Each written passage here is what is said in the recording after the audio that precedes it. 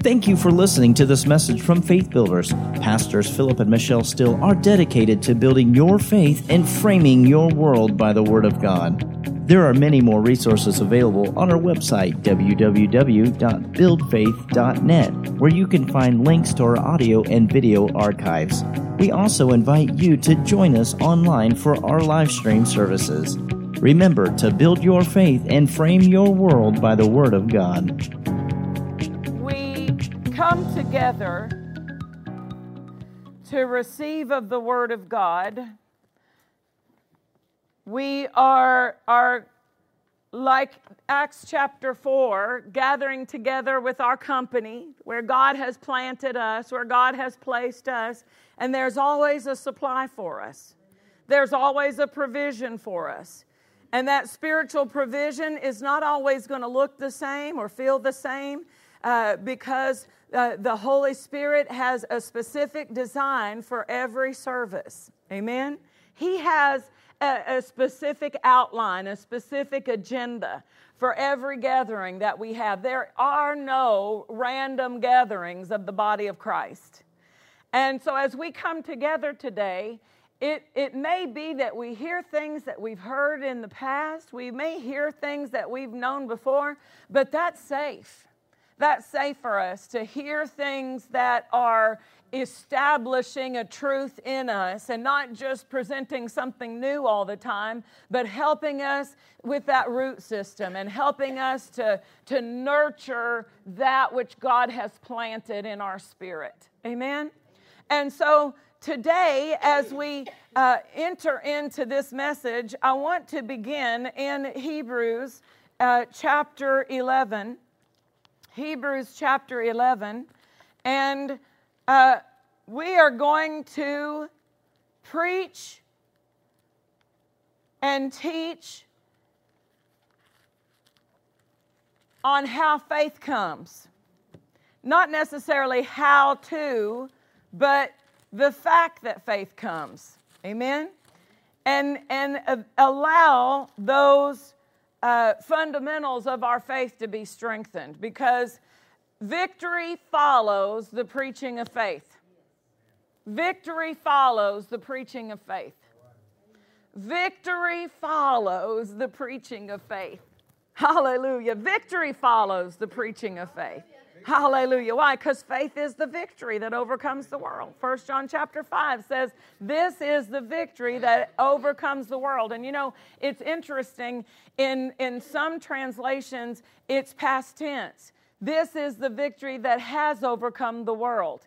En español, por ejemplo, dice, ha sobrevenido. It has overcome. Has overcome. Hallelujah. Why? Because Jesus used this faith that we have. He's already used it and established victory with it and then handed us this faith. Amen? So this isn't a faith that's not been tried.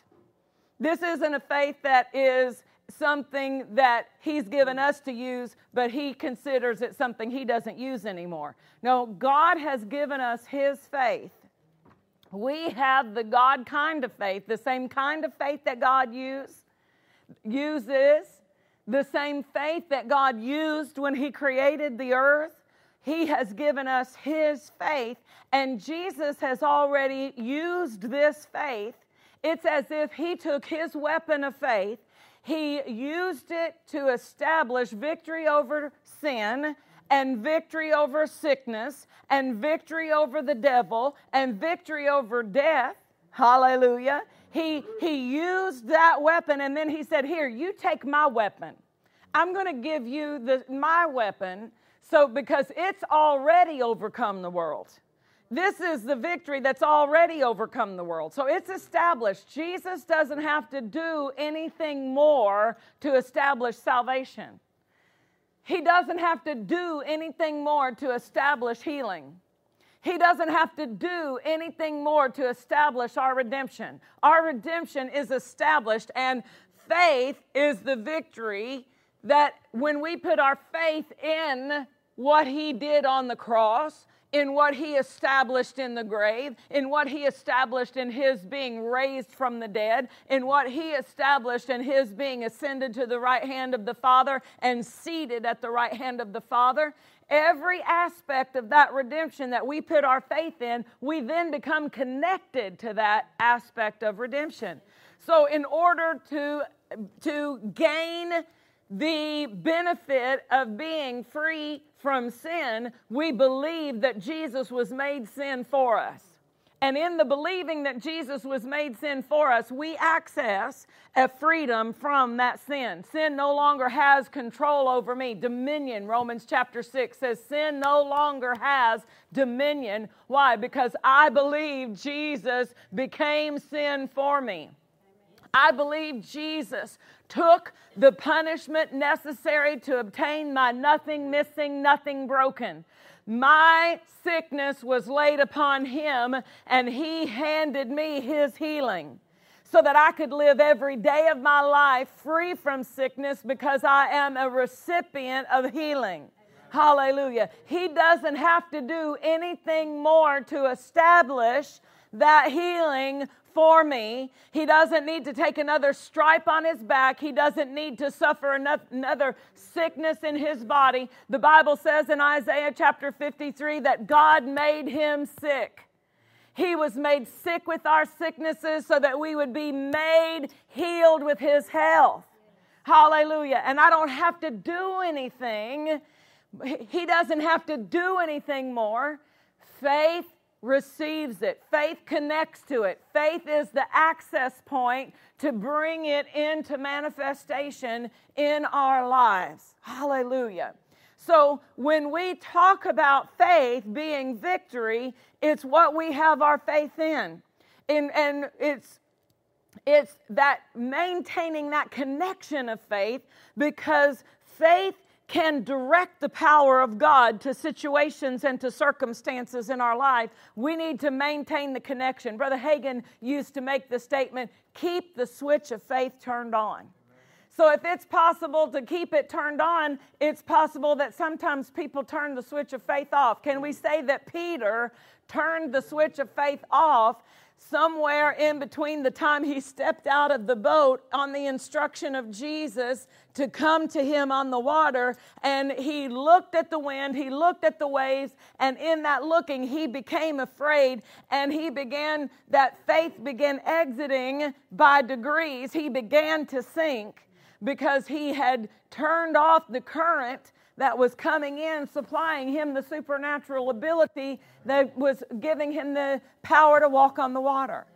So as faith people, as people who walk in faith, walk by faith, it is our lifestyle. The just shall live by faith. And you know, God meant it so many times. He put that 4 times in the Bible. You can search and find 4 different times that God said, the just shall live by their faith. The just shall live by faith. The just shall live by faith. Because it is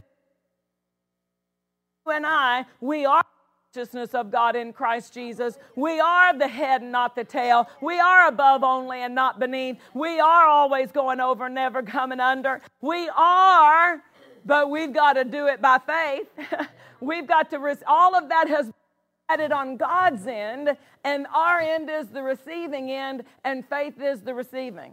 Hallelujah. Faith is the receiving from God and the resisting of the enemy and the curse. So when we look here at Hebrews chapter 11, verse 1, it says, Now faith is the substance of things hoped for, the evidence of things not seen. So this verse tells us that faith is substance and faith is evidence. Faith is not an emotion, it's not a feeling, it's not an abstract thought. It is a spiritual substance. It is a spiritual substance that is more effective than things you can feel or see. It is more real than things that are visible to the natural eye. Faith was used to create everything that can be seen with the natural eye. Everything that exists, God used faith to create it. So faith is a real substance. And so if people say, well, God created the world out of nothing, that's not a correct statement, because God used faith. Through faith, we understand that the worlds were framed by the Word of God. So God put faith in His Word, and He used those words as containers to transmit His faith into the earth and create everything. So everything was made through faith and by the Word. Through faith and by the Word. So God didn't use nothing, He used faith. Words filled with faith. Those words were not empty words, because God doesn't own an empty word. God's never spoken an empty word. Every word that God speaks is alive and energizing. Hebrews 4:12, alive, effective, energizing, operative. Every word of God is alive. Every word of God is full of power. Every word of God is operative. In other words, it will work. You can't find a word of God and say, like those batteries I just took out of that microphone, and say, well, these words have lost their battery power. No, God doesn't have any words that are even low on power. He doesn't have any words that are even at half power. Every word of God is still at full maximum power as when it came out of His mouth. That's why light is going at the speed light is going at today, because God said light be. And in that command for light to be, the power for light to be and move at the speed of light is still operative. And so Hebrews chapter 1 and verse 3 says that He sustains and upholds all things by the word of His power. The word of His power, not the power of His word, the word of His power, because God has chosen to put His power in His word. Jesus is the word. God has chosen to put all of His power in the word. Jesus is the word. He's put His power in the word so that it can be transported, so that it can be transmitted, so that it can be delivered. He said in the book of Psalms, I think it's in 107, He said He sent His word. He sent His word and He healed them. He sent His word and healed them and delivered them from their destructions. Notice it didn't say He sent His word to heal them. In God's understanding, I sent my word and I did it. Because if I sent my word, it is accomplished. He said in Isaiah 55, my word goes out of my mouth and does not return to me empty, but it accomplishes what I send it to do. It accomplishes what I please, the thing whereunto I please. So what God wants is in His word, and His word does what He wants. His word accomplishes. So God creates with His words. He upholds all things through His words. He releases His will through His word. That's why if you have His word on it, you have His will on it. You don't have to say, I don't know if God wants to heal me, because you have it in 1 Peter 2:24. He does want it, because by His stripes you were healed. He does want it because He was wounded for your transgressions and bruised for your iniquities, and the chastisement necessary to obtain your peace was laid upon Him, and by His stripes you are healed. You have it in His word, because Matthew chapter 8 says Himself took our infirmities and bore our sicknesses. And we recognize that God's will is not a mystery. It is in the Word. So if we have His Word on it, we know what God wants in that situation. Amen? And then we mix the Word with faith. So when we see here in Hebrews chapter 11, it says faith is the substance. The Knox translation says it this way. What is faith? It is that which gives substance to our hopes.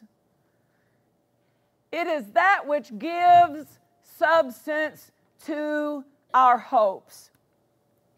So I've used this example before, but hope is an image. It's a blueprint. In the process of building our faith, hope is necessary. If you don't have hope, it's like trying to tell a builder to build your house without, I've got the money to pay you, and I want a house, and the first thing they want is the details. I need to know how big you want your house. I need to know how many bedrooms you want. And you just can't tell me, okay, give me a 3-bedroom house, 2.5 bath. I want a 2-car garage. No, they're going to say, no, you can't just tell me that. I need you to approve which blueprints, because in order for me to build, I need to know how big you want your master bedroom. I need to know where you want the windows.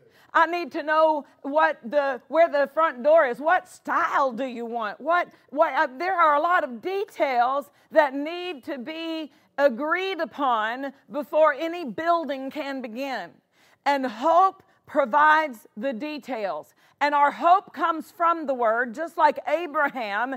He, against the hope that was presented to him by his natural physical body, that he could not have children, that he was beyond the age of having children, that Sarah had never been able to have children. He had to, against that negative hope, he had to believe in hope that came to him from God's word to him. God said, so shall your seed be. And in that, he got a hope that came from God. He got a hope that came from the Word, and it overrode the hope that his body presented to him. And there are times that natural circumstances will present a picture to us. Natural circumstances want to give us a picture of failure, want to give us a picture of loss, want to present a picture of limits in our life and things that we're never going to be able to do. And nobody in your family's been able to do that. And nobody that you ever know of got healed of that disease. And nobody of this. And those images are important for us to recognize that's not my focus. I have to turn my focus away. It's not a denying it, because there's no power in denying the facts that you are facing, but the power is in looking at the image that God's Word provides until I have something for faith to build. Because faith can only give substance to the things that you're hoping for. So if your hopes are small, faith doesn't have much to build.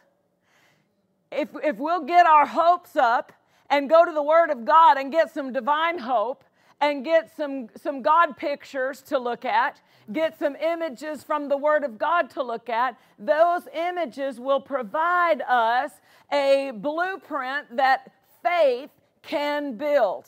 So the children of Israel were trying to go into the promised land. God had a plan for them. He had a desire for them. He had His will for their life. His will was that they enter into that promised land that was flowing with milk and honey. There was provision in that land. There was more than enough in that land. There was good and goodly houses filled with all good things that they didn't even have to build.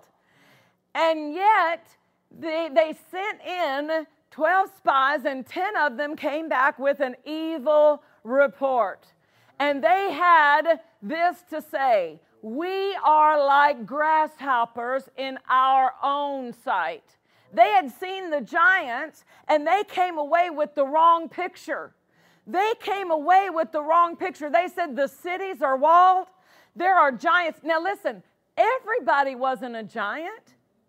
There was one family of giant men, and they weren't jolly green giants that stood like, 25 feet above people or 50 feet above people, stomping around like the jolly green giant. No, they were very tall men who were probably about, the theologians estimate 12 foot, 10, 12, maybe 14 foot tall.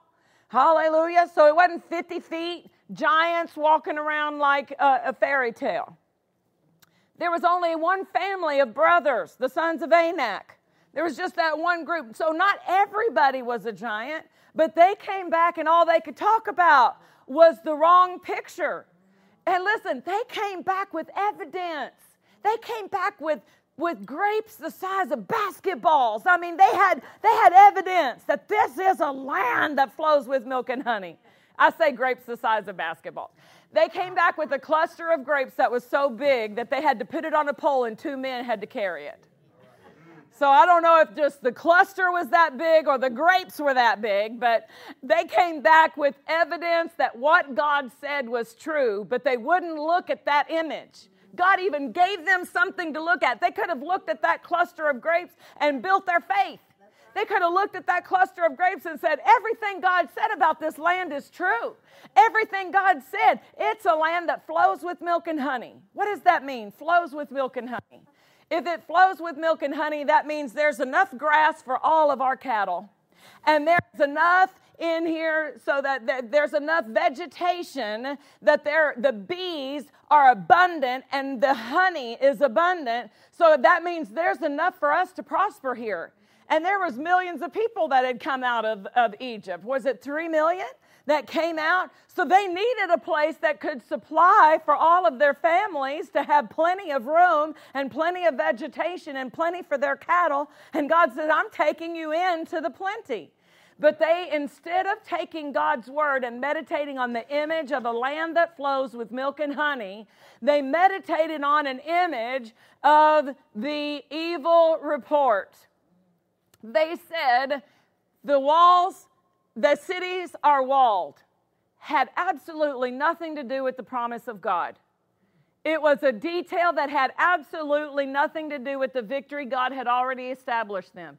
God wasn't limited by those walls. As a matter of fact, the evidence of walled cities was good for them because that meant they weren't allies. All of those different people in that city, they weren't allies.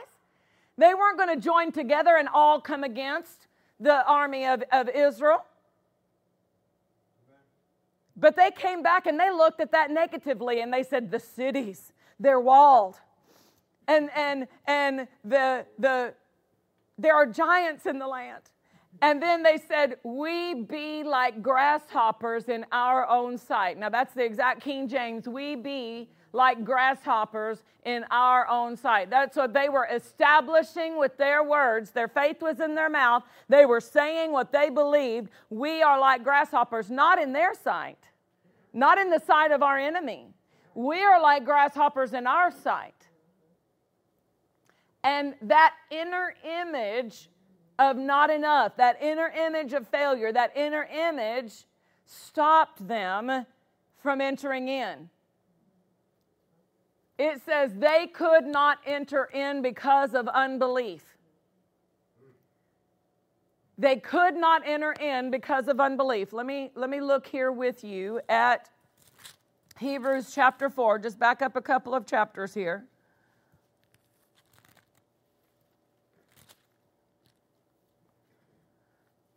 That's actually the very last of chapter 3. Verse 19, so we see that they could not enter in because of unbelief.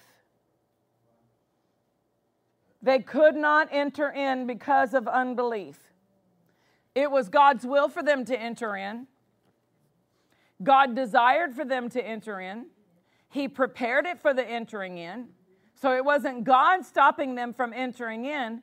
Unbelief stopped them from entering. Unbelief in what God had said.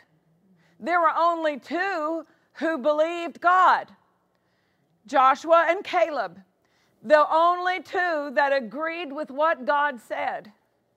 The only 2 that refused the evil report. God called the report of unbelief evil. He said it was an evil report. Their saying, we are not able, was evil in the ears of God. Why? Because it was a lie. It was not true. It was not based on the word. It was not based on the promises of God. It was based on what they could see. It was based on on a distrust in what God had said.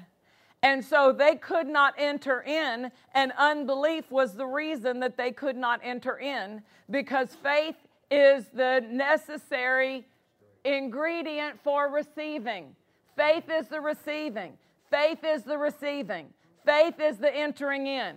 Faith is the entering in. And you can be in faith and not feel it. You can be in faith and your mind be under attack with different things. You've got to cast down those imaginations and open up your heart and say, I believe God.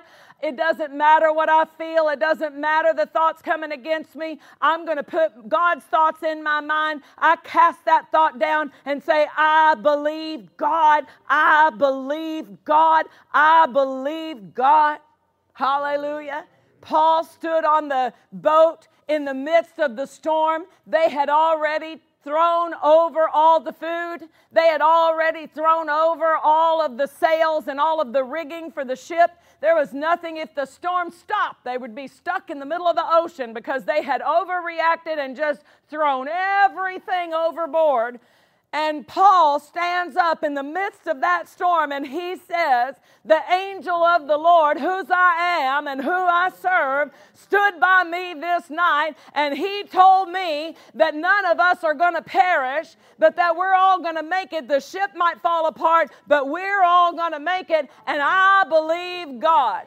The storm was still raging. Their circumstance hadn't changed.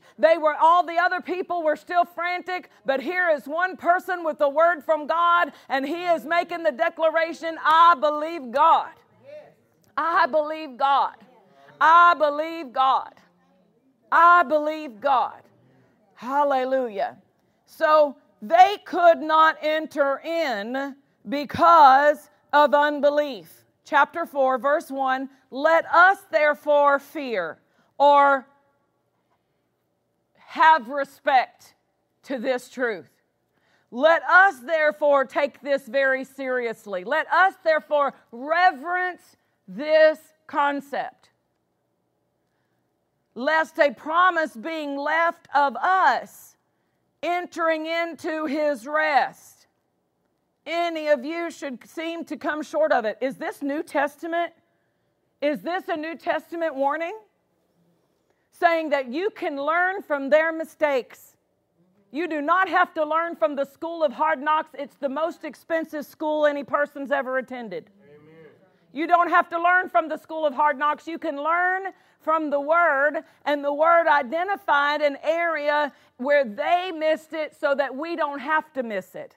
If it's in the Bible, it's so that it can identify an area where we can learn from it. Amen? So he says, let us reverence. Let us approach this with a reverence and a respect, so that the promise being left of us entering in, so that none of us come short of entering into all that God has provided.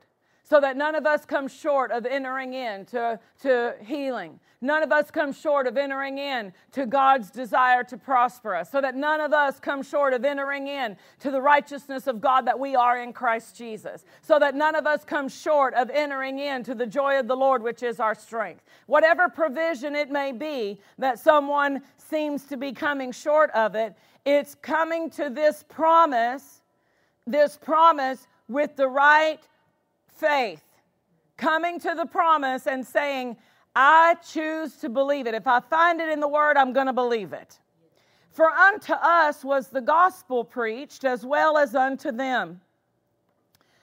But the word preached did not profit them. The word preached did not profit them. The good news preached to them did not profit them. And it wasn't the word's fault. It profited the two who took it to their heart and put it in their mouth and said, we be more than able. It profited them, didn't it?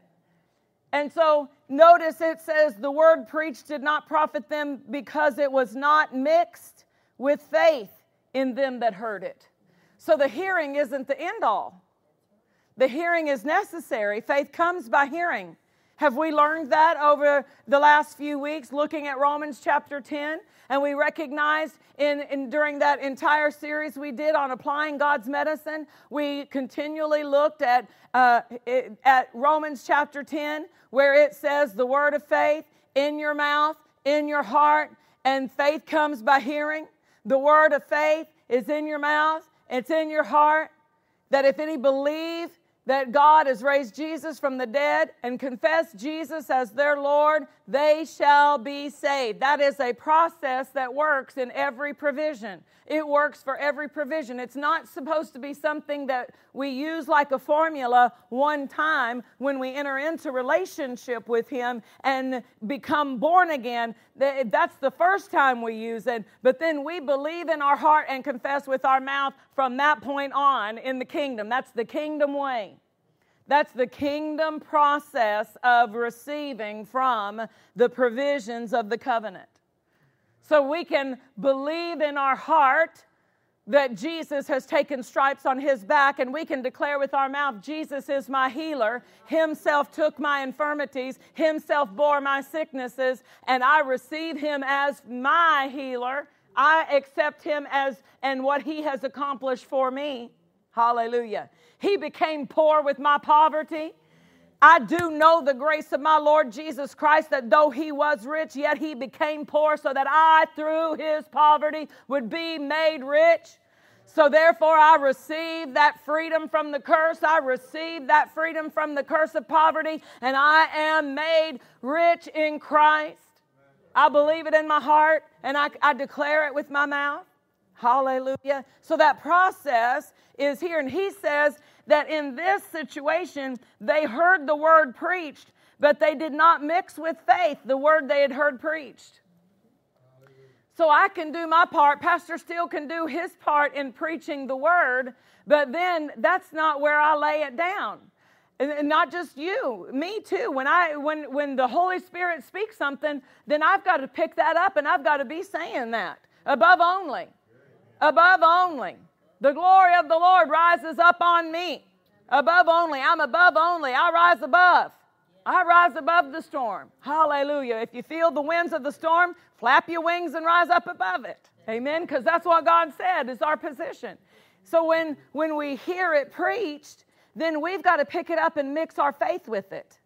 And it's going to happen in your heart and in your mouth. In your mouth and in your heart, in your heart and in your mouth, in your mouth and in your heart. It's that revolving of the mouth to the heart to the mouth, the mouth to the heart. It is a regurgitation like the cow chewing the cud. And Joshua chapter 1 says you've got to meditate. That's the word for meditate. Meditate on my word day and night. Meditate, mutter it to yourself. Keep it in your mouth and in your heart, in your mouth and in your heart. And then you'll be able to see yourself do it. Hallelujah. And so this is the mixing. This is the mixing. That's how we mix faith with the word we've heard preached. You know, there are times that I hear things preached and it challenges me. Anybody else? Have you ever been challenged by the word? I mean, there's a lot of times that I'm just feeding on the word. I'm feeding on the word. I'm feeding on the word. But then there are times that the Holy Spirit will say things. I'm like, ooh, I need to come up to that. I have got to expand into that. I have got to work on something to get there. It challenges me. Well, when it challenges you, what you should do is give that a little greater emphasis. Bring it to your ears more often until you come up to that, until you rise up to that, until you strengthen into that, until you grow into that. Amen? Because that's how we go from glory to glory, from faith to faith, from one level to another level, is we take those things that challenge us and we say, I'm going to grow in that area. And to do that, I'm going to have to hear it, and then I'm going to have to mix my faith with it on purpose, with an emphasis, with a determined purpose, that I want to bring that to a greater effectiveness in my life. That was worth you combing your hair and coming to church this morning. Hallelujah. Now, When we look here at this mixing, it says, not being mixed with faith in them that heard it. I want to show us two different examples in the Word of God. And the first one is going to be found in John chapter 20 and verse 24. And what we want to see here in this example is what to avoid, because this is Thomas's response to the news that Jesus had risen from the dead. Now, verse 24 of John 20, but Thomas, one of the 12, called Didymus, was not with them when Jesus came. The other disciples therefore said unto him, We have seen the Lord.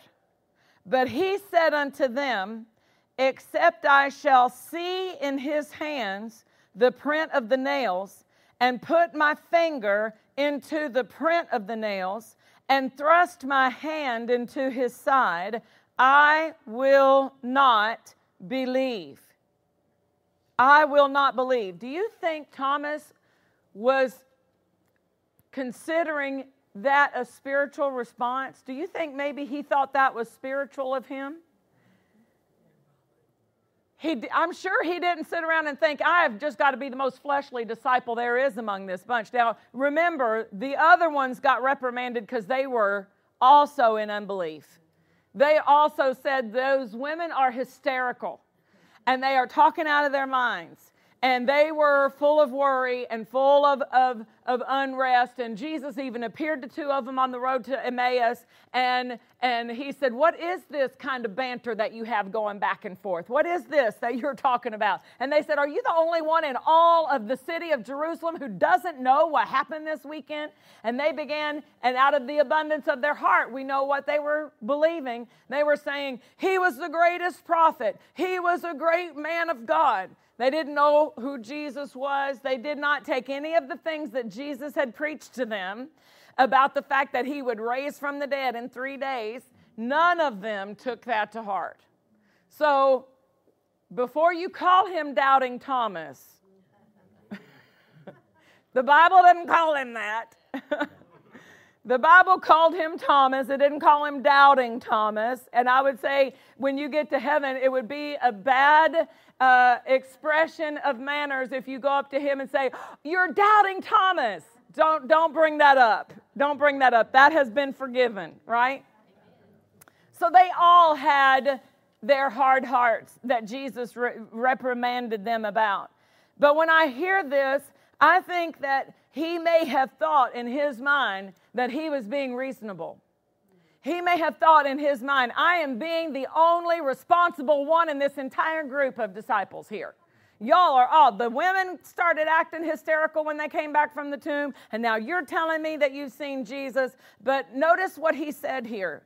Notice he said, Except I shall see. And you could say when it says, and put my finger into the print of the nails and thrust my hand, except I shall see, except I shall feel. If I can't see it, if I can't feel it, I refuse to believe it. This is a refusal. He did not say I can't believe. He did not say I can't. The power is, it is not within me to believe except that I see it. Or this is a choice.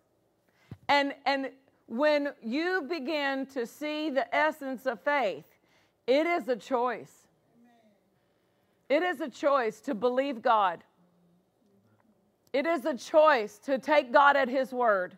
I choose to believe God. I don't see my name written in the Lamb's Book of Life. I don't see that my sins were washed away. When I got saved, when I received Jesus as Lord, I didn't feel saved. What does saved feel like? It wasn't a feeling. If it had just been a feeling, what is the feeling? You see, I had to take the Word of God at the value of who God is. I had to believe that if God sent His Son to die on the cross and to pay for my sin, then I will accept that as payment, and I will accept His forgiveness. And I don't feel forgiven. I don't feel any different. I still had all of the evidence in my life. I still had all of the drugs on my possession. I still had all of the misery and bad results of the choices that I had made to deal with. But I took God at His word without anything to feel or anything to see. And it's that choice to believe God that if you wait for a feeling, you'll miss the moment. You can't wait for a feeling. He made a choice. He said, I will not. This is an exercise of the will. I will not. Over the years in learning the Word, I came across something that I picked up and started putting in my mouth, and it was this. I am easily persuaded by the Word of God. I've been programming my spirit with that statement. I've been programming my spirit with that statement. I am easily persuaded by the Word of God. Because when you look at even the example we used, the previous verse in Hebrews chapter 3 talked about an unpersuadableness. An unpersuadableness. I'm just going to back up and use that one phrase from Hebrews chapter 3. That is, it's not the word unpersuadableness, but it's defined. It says, to whom, verse 18 of Hebrews 3, and to whom sware he that they should not enter into his rest, but to them that believe not. And one translation says, to those who were non-persuadable. To those who were non-persuadable. God said, you will not enter in. Why? Because I can't persuade you to take me at my word. The entering in is the taking God at His word. When you look at the righteousness which is of faith, that phrase is used in Romans chapter 10. The righteousness which is of faith speaks on this wise. That righteousness, you could say, that faith produces, the righteousness which is born of faith, the righteousness which faith establishes in your heart. Right standing is a better way to describe righteousness. So faith puts me at the right position. Faith is a right standing. Faith will put me over into the right standing. Hallelujah. The right standing. Why? Because I believe God. I believe that Jesus became sin for me. I have a right to be free from that sin. Because I believe Jesus died for me, I have the legal right to be free from the power of death and inherit eternal life. What gives me the right to eternal life? I believe Jesus died for me. Now, Jesus died for everybody, but not everybody has the right to receive it. Everybody could if they believe. Believing gives me the right to receive it. If I don't believe it, if someone said, well, Jesus died on the cross, I don't believe that. No legal right to receive it. You can't walk away with it. They're going to stop you at the door and catch you for shoplifting. You cannot leave the building with that because there has not been a legal transaction made for you to walk out with that. So people can say, well, God loves everybody and He's not going to let anybody go to hell. It's not His choice. He has made available for every person salvation in Christ. But it is everyone's responsibility to choose Jesus. Amen? Glory to God. Glory to God. So that faith then is a righteousness. That faith is a positioning of right standing. I believe. Is it important what you believe? So he established what he believed here. He was unpersuadable. He was unpersuadable, and he said, unless I can see and touch, I will not believe. Compare that to that man who said, Lord, help my unbelief. Lord, I'm trying to believe. I want to believe. Help my unbelief. The man who brought his lunatic son to Jesus to be healed. He came to the place where he said, any place I'm not believing, help me in that area. Help me come up in that area. Versus a person who says, I will not.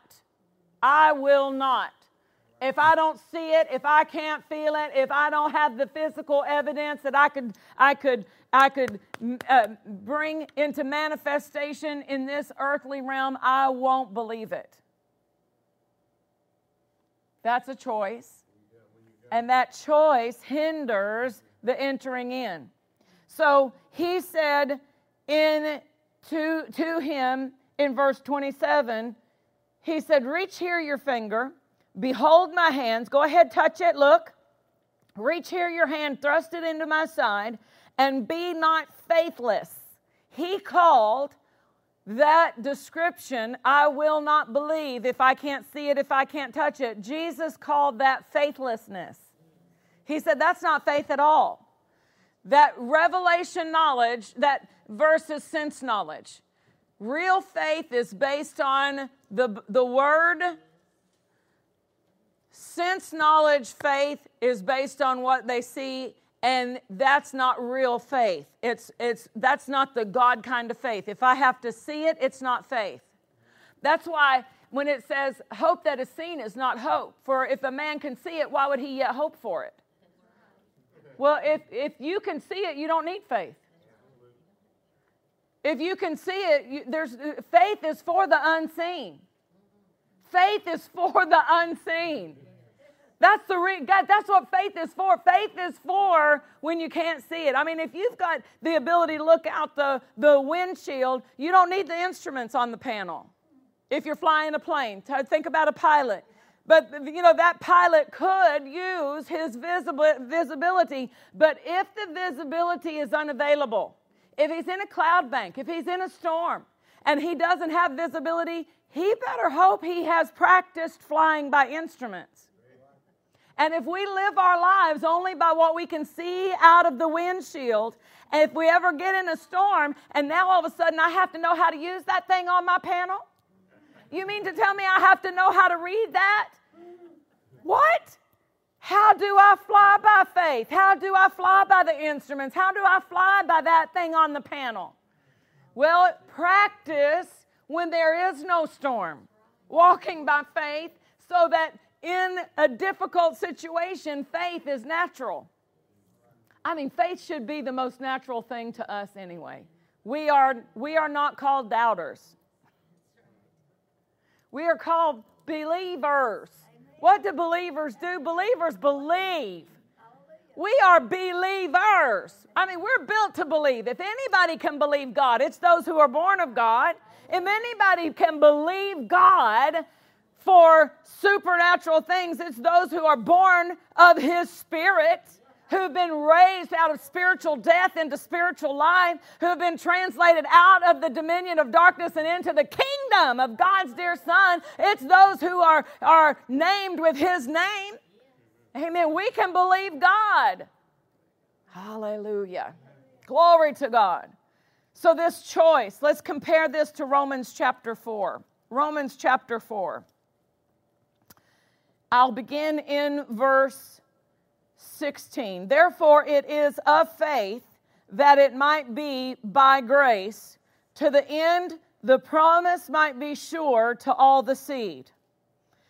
Underline that. The promise might be sure to all the seed.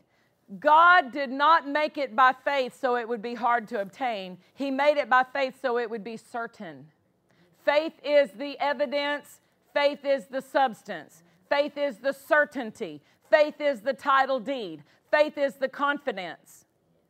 This is the confidence that we have in Him. If we ask anything according to His will, He hears us. And we know if He hears us, we have the petitions we have desired of Him. Confident, certain, certain, certain, certain. This is not a crapshoot. This is not a lottery. This is not a game of chance. This is certain in the kingdom. This is certain. The promise of God is certain. Because God cannot lie. He put it in His word form because God cannot lie. The reason God can't lie is there is sufficient faith in every word that comes out of His mouth to bring it to pass. God gave us His word, and then He made it of faith and by grace so that we could certainly enter into everything we can find in the word. Every promise is certain. So that is the adjustment that many times people need to make in their believing, is because they're saying, I'm believing, but it has a hope connotation. What they're saying, I'm believing. And that wishful longing look in their eyes and that wishful longing sound in their voice. I'm believing. I'm believing. I'm believing. I believe in that God's gonna. That right there took it out of now faith. Put it over into the future. Hope is in the future. When you move over into faith, it moves into the now. When you move over into faith, it moves into a certainty. When you move over into faith, it moves into an accomplished fact. I'm not believing God's gonna.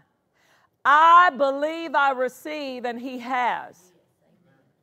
There has to be an adjustment, and that's why we've got to know, don't listen to everybody else's words as much as you listen to your words, because you're not their police. You're not the word police for everybody else to make sure they're talking in words of faith. Husbands and wives, we can help each other. So you better make sure that the love command is in place if you're going to help your husband, help your wife with their faith confession. But we need to investigate what's coming out of our own mouth, because that's the indication of the level of process, the place in the process that we are is going to be identified. If we're still saying God's going to, that's putting off, and we are saying He hasn't yet. When we believe we have received, we say we have it and He already has, and I have it now. I have it now. I have it now.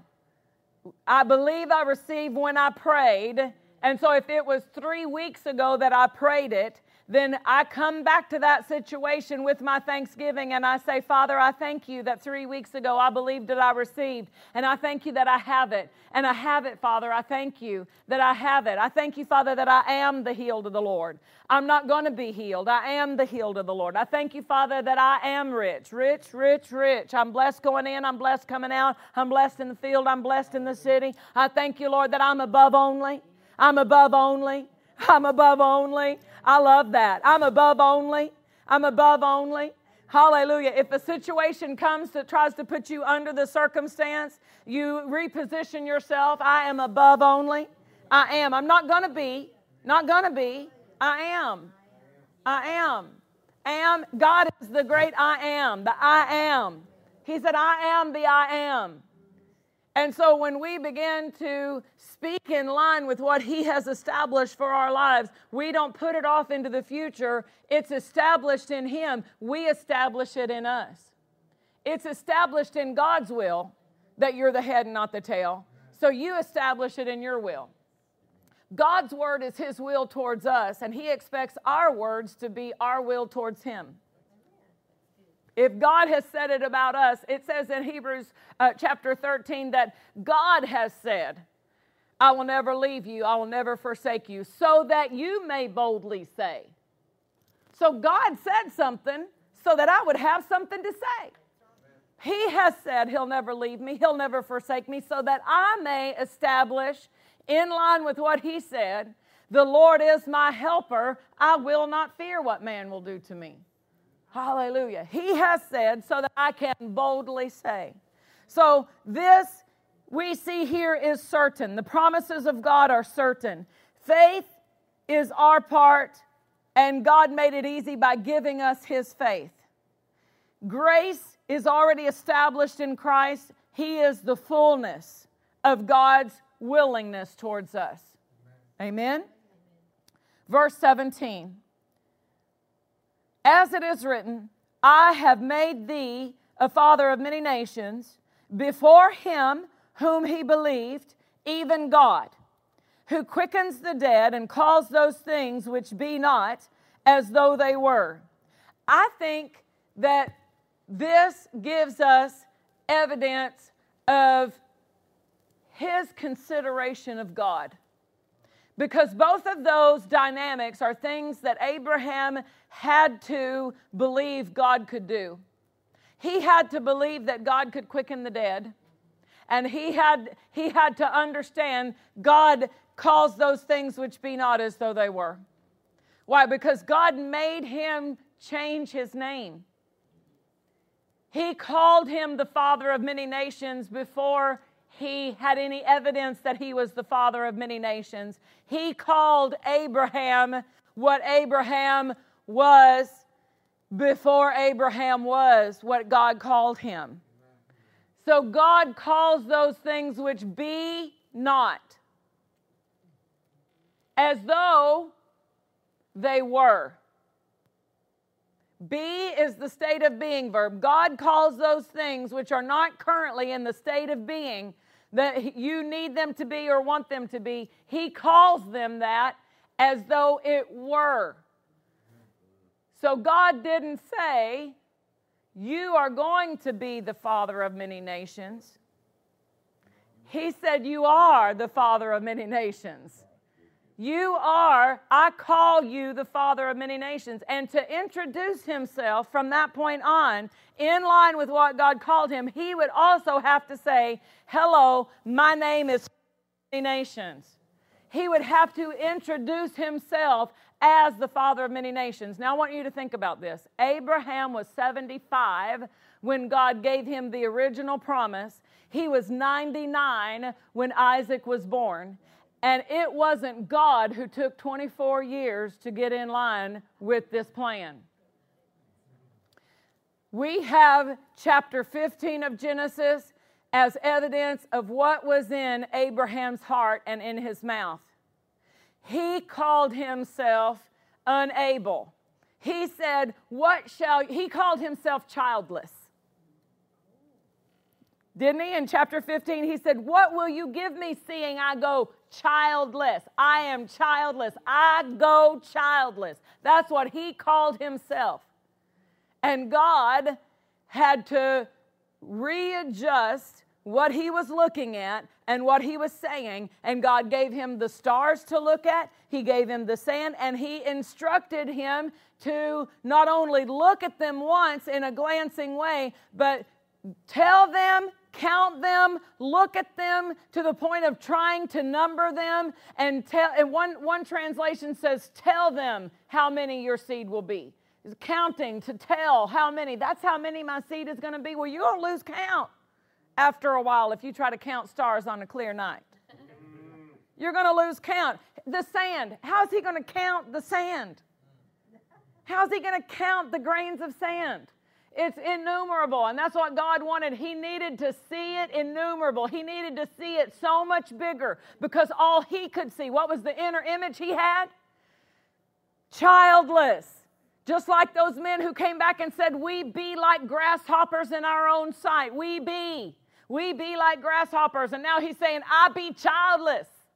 I go childless. I go childless. That was the inner image that he had. He was seeing it contrary to what God had said. And God had to give him not only an image, but a word. So God said, so shall your seed be. So when he looked at the stars, he heard, so shall your seed be. So it's not just stars, But those stars give a reference point to the Scripture, to the Word of God. The Word of God was, so shall your seed be. And he had a picture to imprint on his mind.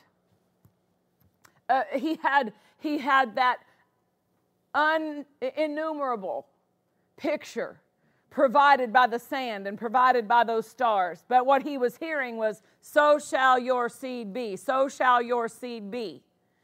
And it changed his inner image. Within a year of God changing his name, he brought forth a child. And Sarah brought forth a child. He changed Sarah's name too. Within a year. What if they had got their heart and their mouth in line 23 years prior? I've heard people make that statement. Well, you just got to be patient. It took God 25 years. It wasn't God who took that long. God was, the minute that somebody got in line with the word that God had spoken, God was able to do what God said. But it's by the word. God established covenant on the earth so that we would have a legal way to interact with him. If we don't act on the word, that's our approach to God. That's our interaction with him on the basis of his word. Hallelujah. That's his legal interaction with mankind, because Adam fell in disobedience and took mankind, disconnecting them from the life of God, connecting them to the authority of giving Satan authority, the dominion of darkness. We have been translated out. Jesus translated us out of the dominion of darkness into the kingdom, so that now we operate by the word. But because we're on the earth, legal interaction with God comes by the covenant, the word Jesus, and the written word, which is Jesus. Amen? So if we don't believe God, he has no legal interaction with us. He has no legal right to move on our behalf if we don't believe him. Hallelujah. It would be illegal for God to do something that someone says, I can't believe that, I won't believe that. For God to do it anyway. Hallelujah. Hallelujah.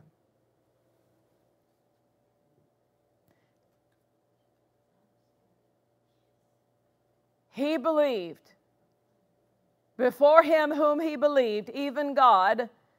So now we're going to see these two things that Abraham believes about God. God who quickens the dead and calls those things which be not as though they were. One translation says he calls non-existent things that he has promised as if they already existed. That's how God calls them. So that's how we call them. Notice it didn't say God calls those things which be not as though they're going to be. He does not call those things which be not as though they are. He calls them as though they were. He calls them as though they were. Hallelujah. Hallelujah.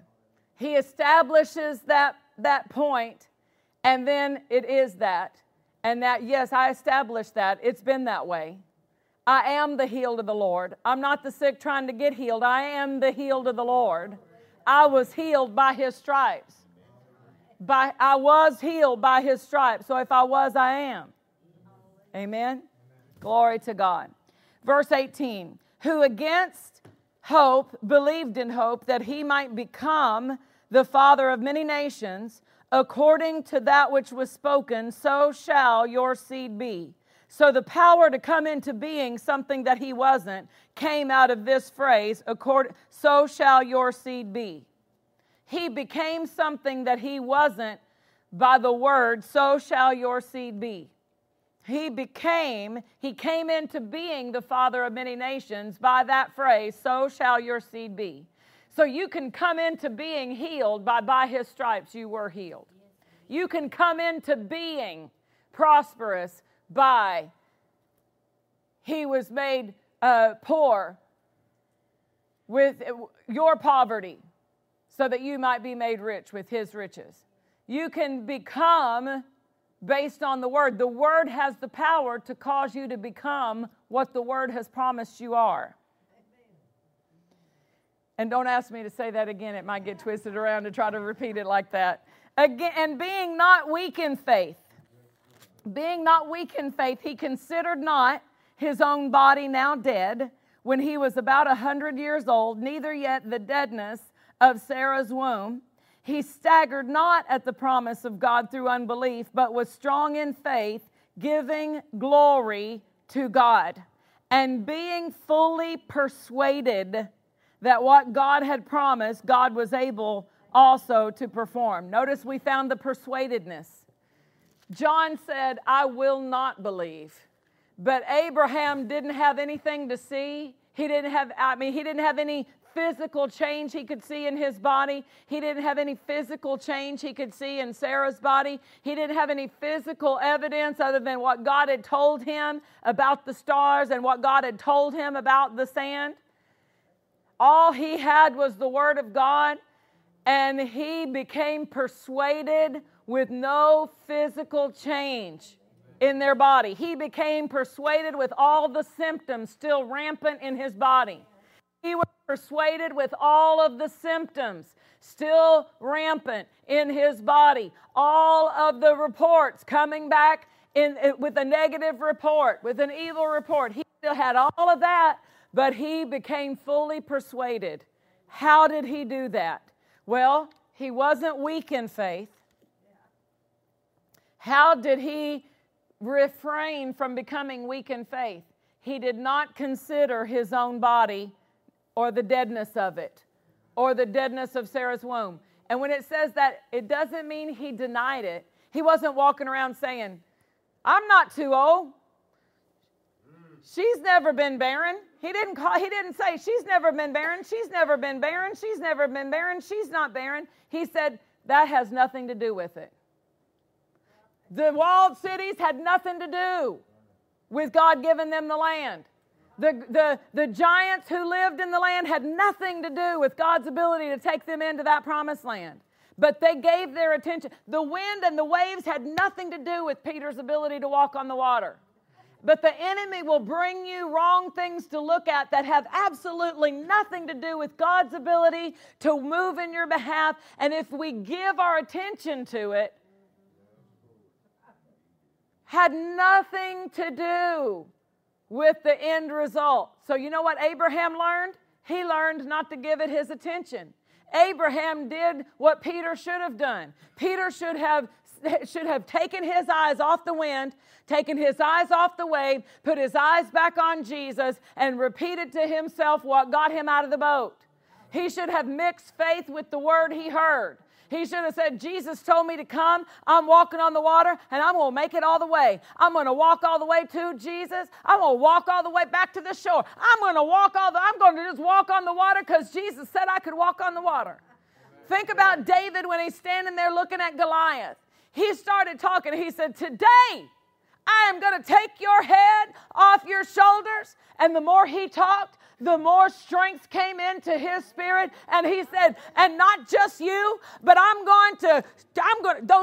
your brothers, I'm going to get there, and all y'all. He became stronger with every declaration of faith. Amen.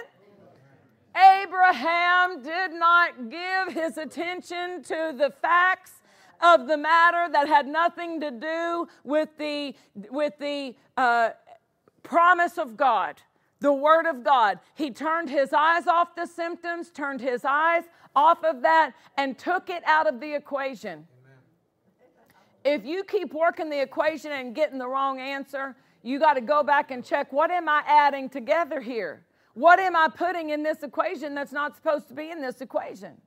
If I ask you to tell me there's fruit in a basket on a table and I say, tell me how many bananas and how many oranges are on that table? And you would say, well, there are 2 bananas, there are 3 oranges, and 4 pears. I didn't ask you to talk about pears. I didn't tell you to start counting pears. Don't look at the pears.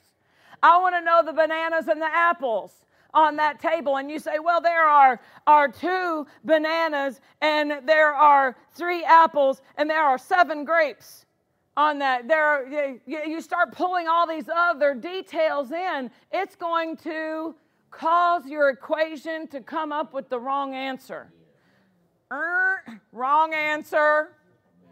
Wrong answer. Giants in the land, who cares? Wrong answer. We be more than able. Walled cities, wrong answer. We be more than able. Wind and waves, wrong answer. We're more than able. He considered not his body. He considered not the deadness of Sarah's womb. He didn't pull it up into the equation and try to equate it in and figure out how is God going to do this with her womb? How is God going to do this at my age? He took all of that out of the equation and said, God's going to do what he said he would do. God can be expected to do exactly what he said. So shall my seed be, so shall my seed be. He staggered not at the promise of God. We're talking about how to become persuaded. We don't consider things that are not a part of the promise. And he staggered not at the promise of God through unbelief, but instead he was strong in faith, giving glory to God. If you find yourself challenged by the promise, the correct response is to worship him about it. Give glory to God, and in that worship, in that giving glory to God, you will find a strength and a recognition. In worship, and I'm not talking about necessarily a song in a service, although we do enter into worship through that vehicle. But worship needs to be available to you at any moment. You don't need a musical accompaniment to worship. You don't need other voices to help you worship. Worship is you ascribing worth and value to God. And so in that giving glory to God, whether it's with a song or not, whether it's with music or not, if your heart is ascribing worth and value and saying, Lord, you are so good to me. I love you with all my heart. I worship you for your faithfulness. The more that you worship God for his character traits that he outlines in his word, the more you will see them. It's magnifying. It has a magnifying effect. When you begin to just meditate on his compassion, and you go through every scriptural evidence of the compassion of God, and you began to see how that Jesus was moved with compassion and healed all the multitudes. You see how that God, when he introduced himself to Moses, was showing the glory. He said, I will let my goodness pass before you. He said, I will let you hear that I am full of loving kindness and tender mercies. He described himself. Those character traits are the basis for worship. And in the worship, he is magnified in your heart. He is bigger in your heart than what you're dealing with. If what you're dealing with is big, the way to minimize it is to put your focus back on the Lord and begin to worship him. And when you worship him, he is magnified above the adversity. He is magnified. He becomes bigger in your estimation. It doesn't change who he is naturally, because he is great. But it changes what you see about him. It changes how you view him, and it changes your atmosphere. When the scripture says, and I tell you this often, and I'll tell you again, when the scripture says, he inhabits the praises of Israel. Inhabit is the word to sit upon the throne. He enthrones himself upon the praises. So as you worship God in your home, as you worship God in your car, as you worship God in whatever scenario you find yourself in, you are presenting a place of honor, a place of dominion for Him to reside. And that's why we need to have worship in the home. That's why we need to have worship in our home. Our walls need to hear our worship. Our furniture needs to be invigorated with our worship. There needs to be a charged atmosphere of worship in our home, because we have established in that worship that Jesus is Lord. He's Lord over any adversity that could come against me. He's Lord over any situation that I'm facing today. Jesus is Lord.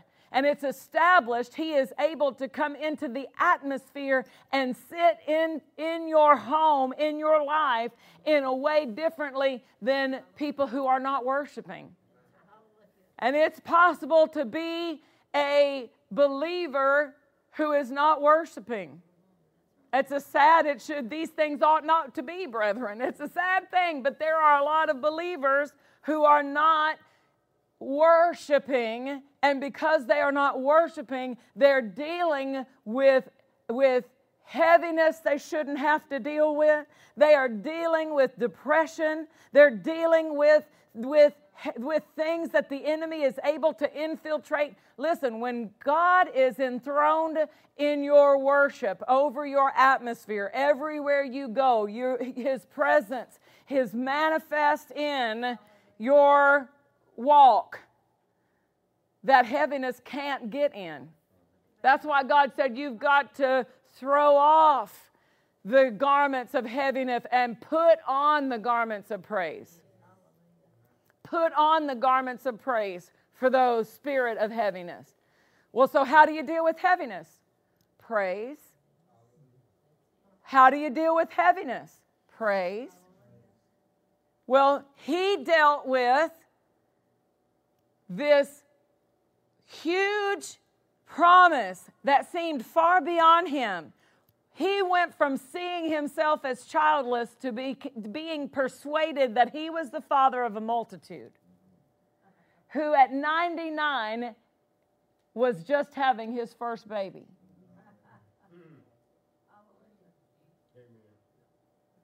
How did He go from seeing Himself childless to seeing Himself the father of a multitude? He, instead of staggering at the promise of God through unbelief, like they did when God said, I want to take you into this land that flows with milk and honey, because of their unbelief, they could not enter in. Their unbelief was, we be not able. And two that believed said, we are more than able. So what do you say? We are more than able. We're more than able. And so He did not stagger at the promise, but He used giving glory to God as a means for Him to be able to embrace the promise of God. And as we progress, every one of us will come to something that we'll see the promise of it and think, how could that be? I remember when I first saw that God said I could live out of debt. I thought, what? What? Out of debt? What? That seemed so hard. That seemed so foreign. Until I started meditating in it. Until I started worshiping God in it. Until I allowed His Word to expand me. Amen? He became strong in faith, giving glory to God and being fully persuaded. That's the end goal. That's the objective that we're aiming at. Fully persuaded. Hallelujah.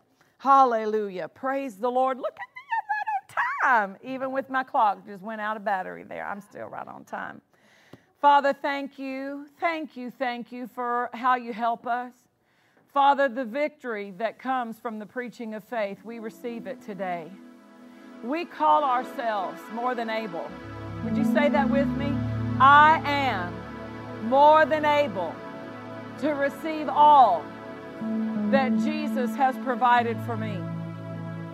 all that God has planned for me. I am able to receive from God.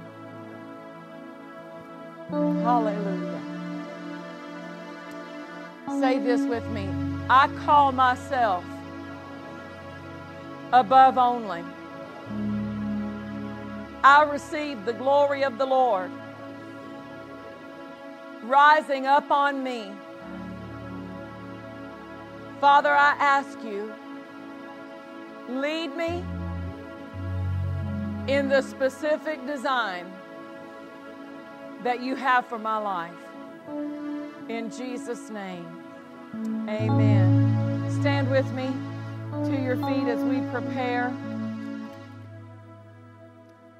to dismiss temporarily. We'll be back tonight at 6 o'clock.